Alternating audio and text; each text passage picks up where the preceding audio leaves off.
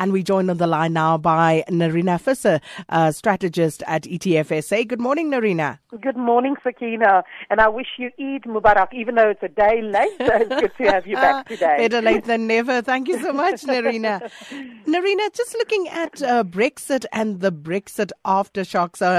Earlier on the show, we were talking about some of the concerns in India from the clothing traders there. And here at home, the financial shares, they've also been under pressure in that aftershock. Indeed. And I think some of it is justified, but I also think that some of it is really just getting caught in the contagion, the drawdown effect that we see. So when we look at financial shares as listed on the JSE, what you're looking at there is a combination of bank shares, insurance companies, financial services, and then also property shares, which are both South African-based sort of property companies, but then also those big international property companies, in particular those that are listed on the London Stock Exchange, and where I think we've seen some of the biggest drops. Of course, companies like Old Mutual and Investec also headquartered still in London at this stage, and they've also been some of the worst hit. I guess the question one needs to ask yourself is, will our domestic financial sector, and in particular our retail banking sector, has it really been as affected to the same extent in terms of this post-Brexit fallout than the share prices would show at this stage? And I do think there's some of it that's just overdone. Our banks are absolutely in a very good financial state, very well capitalized.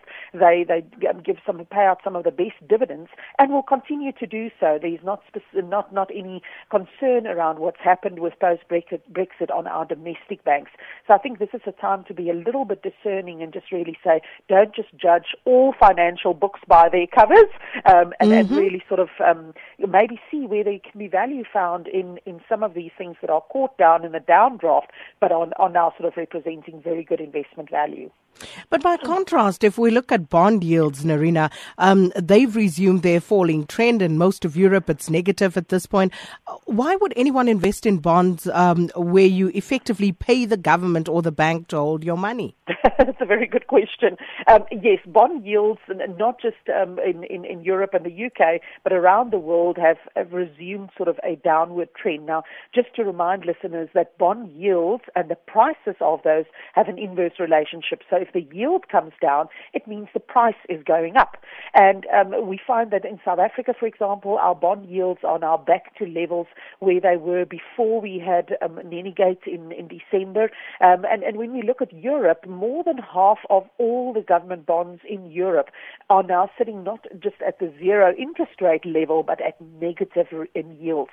And what that really means is that the only reason why one would invest in a bond under these conditions is one of two reasons. Either because you believe that the yields are still going to go lower, in other words, the prices will still go higher, you are not as much concerned about not getting a yield or an income from that, you are actually investing in it on the basis that you're going to get a higher price in future when you sell it.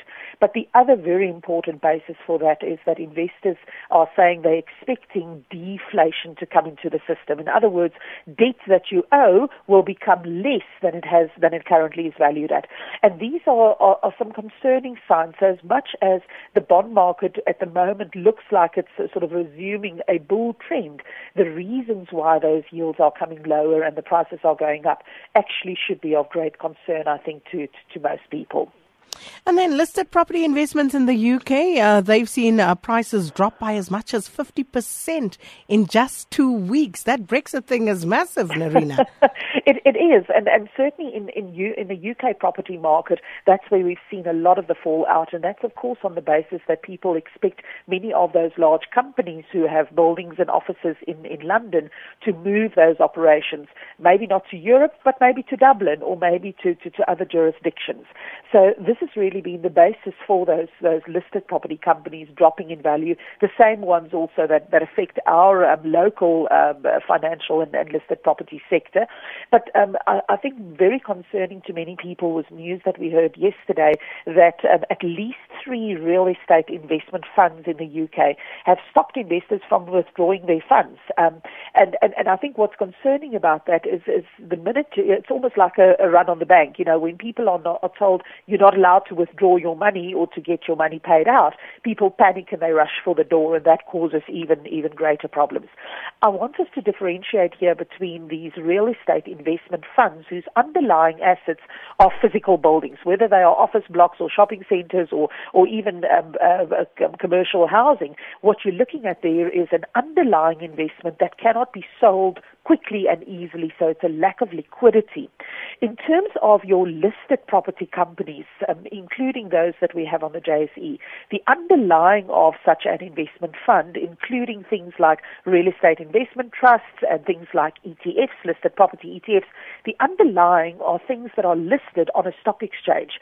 So you don't have that same problem with liquidity. So I don't want people to panic and think just because these real estate investment funds in the UK have stopped people from withdrawing money, that this applies also to listed investments where the liquidity certainly is still available. The prices might drop, but the liquidity is not being frozen as it has been in the case of these UK investment funds. Well, Nerina, let's park it there for this morning. Thank you so much. Nerina Visser, strategist at ETFSA, back with us again tomorrow.